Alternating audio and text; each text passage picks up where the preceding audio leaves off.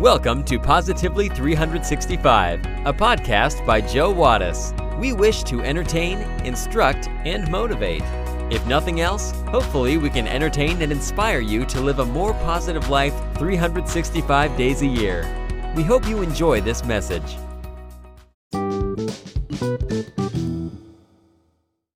A duck walks into a bar and orders a pint of beer with a ham sandwich. The bartender looks at him and says, "Hang on, you're a duck." "I see your eyes are working," replies the duck. "And you can talk," exclaims the bartender. "I see your ears are working too," says the duck. "Now, if you don't mind, can I have my beer and my sandwich, please?" "Certainly, sorry about that," says the bartender as he pours the duck a pint. "It's just we don't get many ducks in this pub. What are you doing around this way?" "I'm working on the building site across the road," explains the duck. "I'm a plasterer." The flabbergasted bartender cannot believe the duck and wants to learn more, but takes the hint when the duck pulls out a newspaper from his bag and proceeds to read it. So the duck reads his paper, drinks his beer, eats his sandwich, and bids the bartender a good day before he leaves. The same thing happens for 2 weeks. Then one day the circus comes to town. The ringmaster comes into the pub for a pint of beer, and the bartender says to him, "You're with the circus, aren't you?" "Well, I know this duck that could be just brilliant in your circus. He talks, drinks beer, eats sandwiches, reads the newspaper, and everything." "Sounds marvelous," says the ringmaster, handing over his business card. "Get him to give me a call." So the next day, when the duck comes into the bar, the bartender says, "Hey, Mr. Duck, I reckon I can line you up with a top job paying really good money." "I'm always looking for the next job," says the duck. "Where is it?" "At the circus," says the bartender. "The circus?" repeats the duck. "That's right," replies the bartender. "The circus?" the duck asks again. "With a big tent?" "Yeah," the bartender replies. "With all the animals who live in cages and performers who live in caravans?" says the duck. "Of course," the bartender replies. "And the tent has canvas sides and a big canvas roof with a hole in the middle?" persists the duck. "That's right," says the bartender. The duck shakes his head in amazement and says, "What would they want with a plasterer?"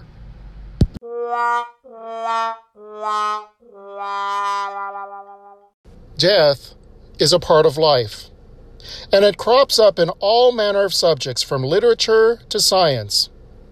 It is something that inevitably affects us all.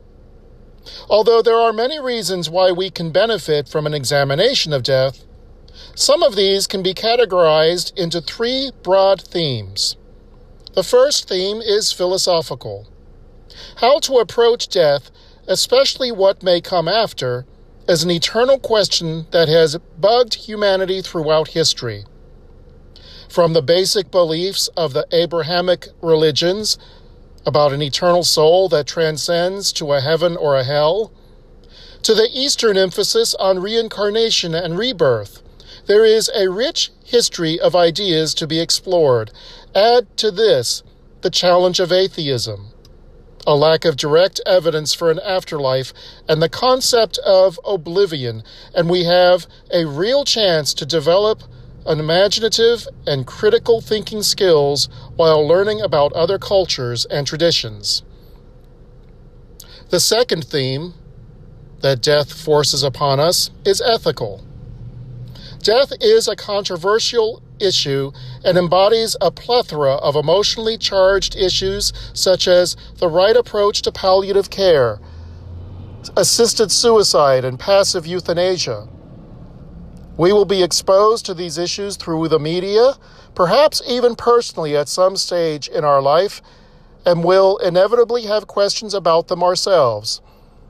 Of course, we may not necessarily have all the answers, but these questions can provide a starting point by explaining why these issues are highly sensitive and so often debated by social commentators, faith groups, and politicians. The third and final reason that death is important is practical. People panic, overreact, or get overprotective when death occurs, or even gets mentioned or becomes apparent. The bereaved often recount how friends avoided them, or people became overly emotional when they were trying to get back to some semblance of normality. This aversion to facing up to death obviously causes more problems than it solves, and arguably results in death's taboo status in our society. Perhaps addressing this social awkwardness could go some way to making discussion about death more open, more rational, and less daunting. Death should be looked at for what it is, an inevitable part of life that has much to teach us. In this episode of Positively 365, we will look at some of the lessons of death. But first, we have our trivia question for the day. Are you ready for it? Here it is. What is the only metal that is not solid at room temperature? We will have the answer when we come back.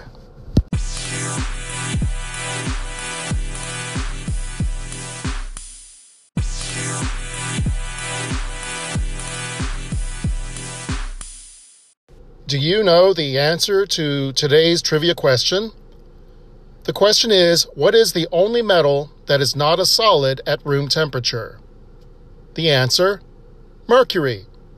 So Mercury is not just the name for a planet, or the name of a Roman god for commerce, or the last name of the lead singer for the rock group Queen.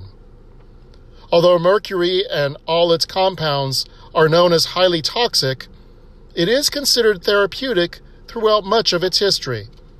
The element known to ancient civilizations as mercury dates back to at least 2000 BCE.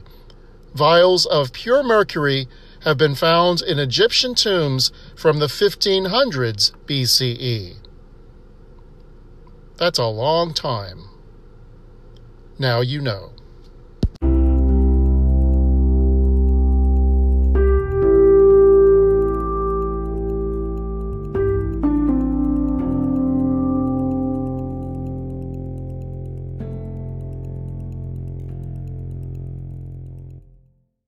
You might be dissatisfied with your life. Not enough money, unfulfilling job, meandering relationship. Perhaps you spend too much time online arguing about politics with strangers. Sometimes we all feel like something is missing, and maybe we all need a little perspective and a drastic change to start enjoying life. If something is making you miserable, you do have the power to change it. In work or love or whatever it may be, have the guts to change. You don't know how much time you've got on this earth, so don't waste it being miserable. These are the last words of Holly Butcher from Grafton, Australia. She recently lost her battle with Ewing's sarcoma, a rare form of usually terminal illness that primarily affects young people. Holly was just 27 when she died. As she came to terms with her own mortality as a cancer patient, a heart-rendingly painful thing to do at such a young age, Holly decided to write an open letter. She wrote about the life lessons she had learned in her young life, reflecting on the way her experience with stage 4 cancer made her come to value every second of her time on earth. I'm 27 now. I don't want to go, she wrote. I love my life. I am happy. I owe that to my loved ones, but the control is out of my hands, she said. Perhaps Holly's words come from the heart with passion and searing honesty. They will help people see the bigger picture of how to be happy, one that is often lost in a sea of ultimately meaningless stresses and worries that quickly consume our everyday existence. She urges us to grasp the things that are important and to live life to the full. That's the thing about life. It is fragile, precious, unpredictable, and each day is a gift, not a given right. We will have her open letter when we come back.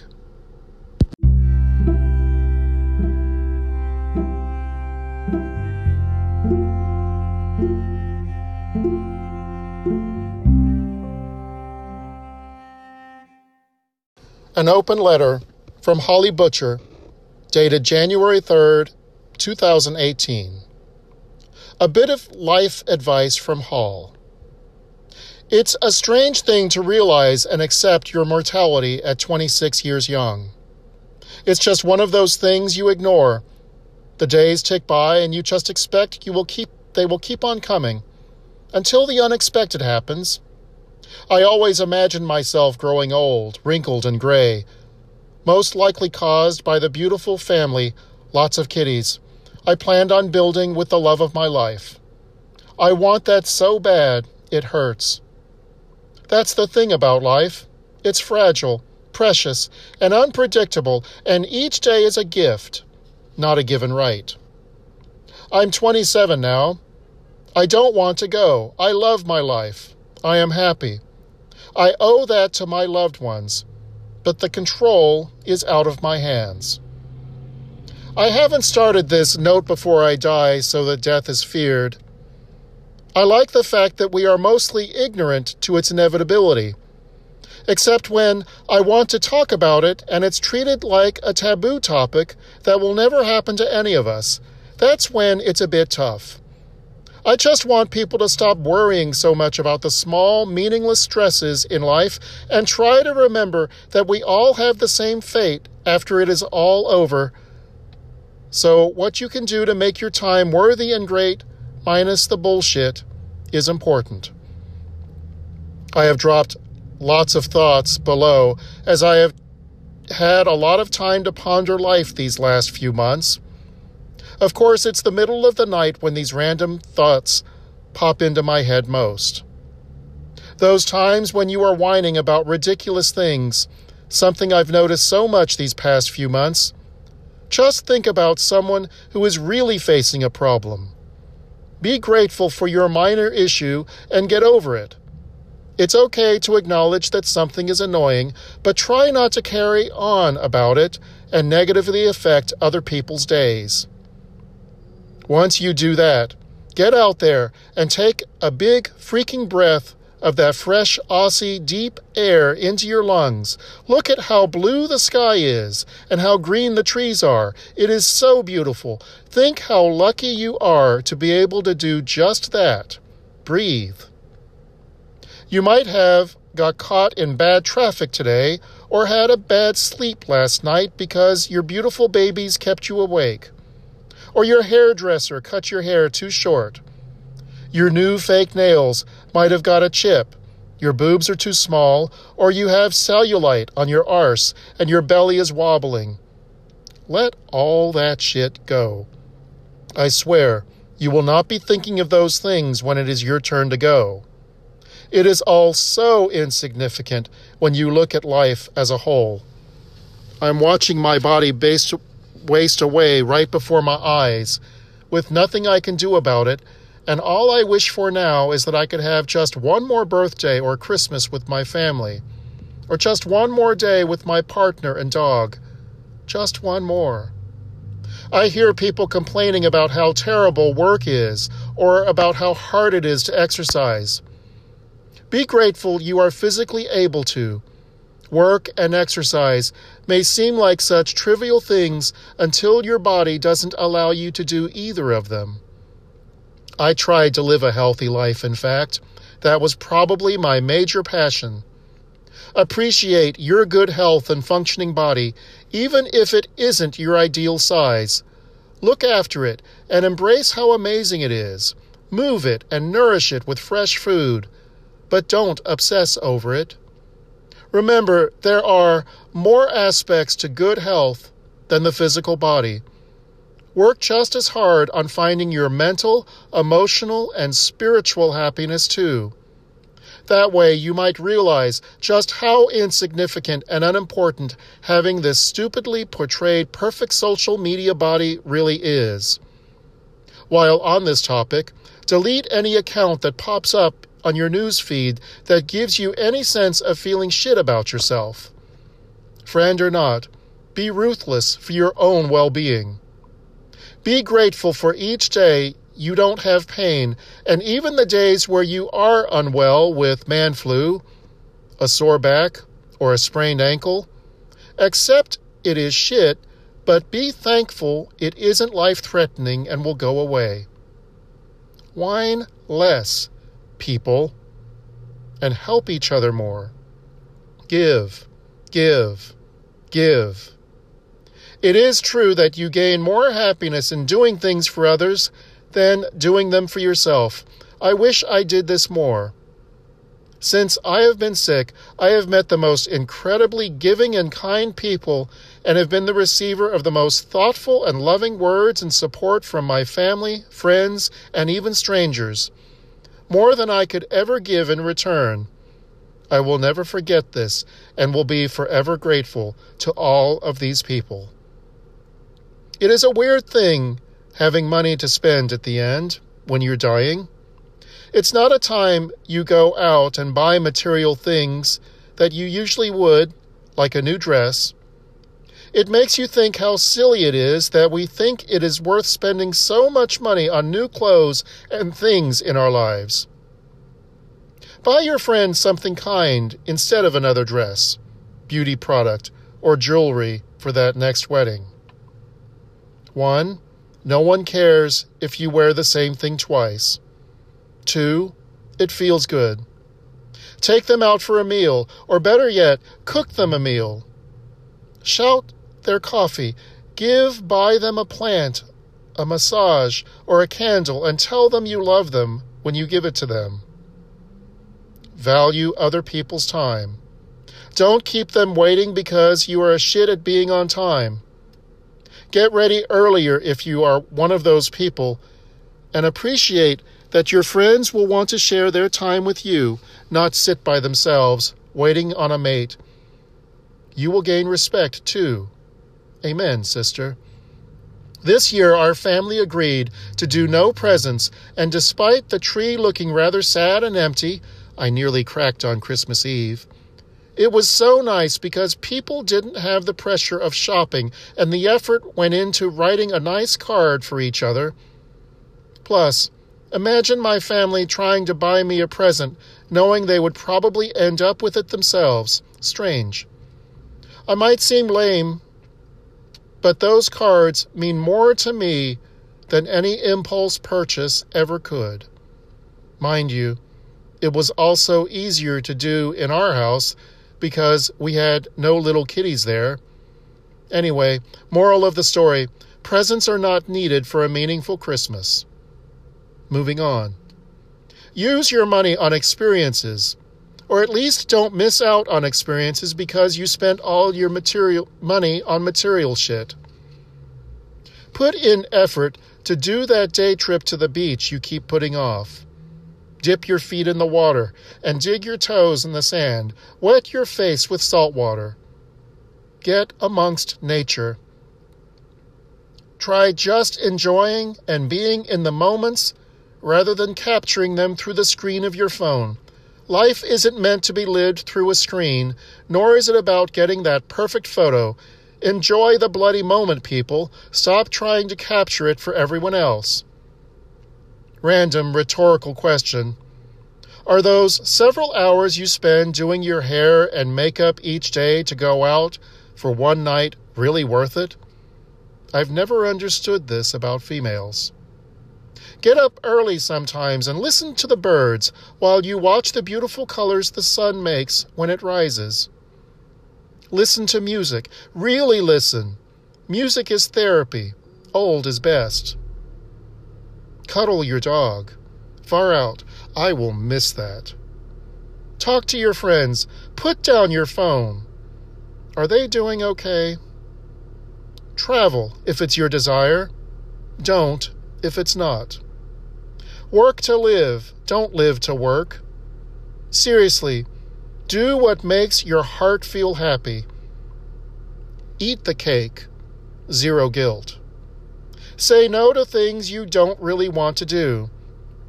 Don't feel pressured to do what other people think is fulfilling your life. You might want a mediocre life, and that is okay. Tell your friends you love them every time you get the chance, and love them with everything you have.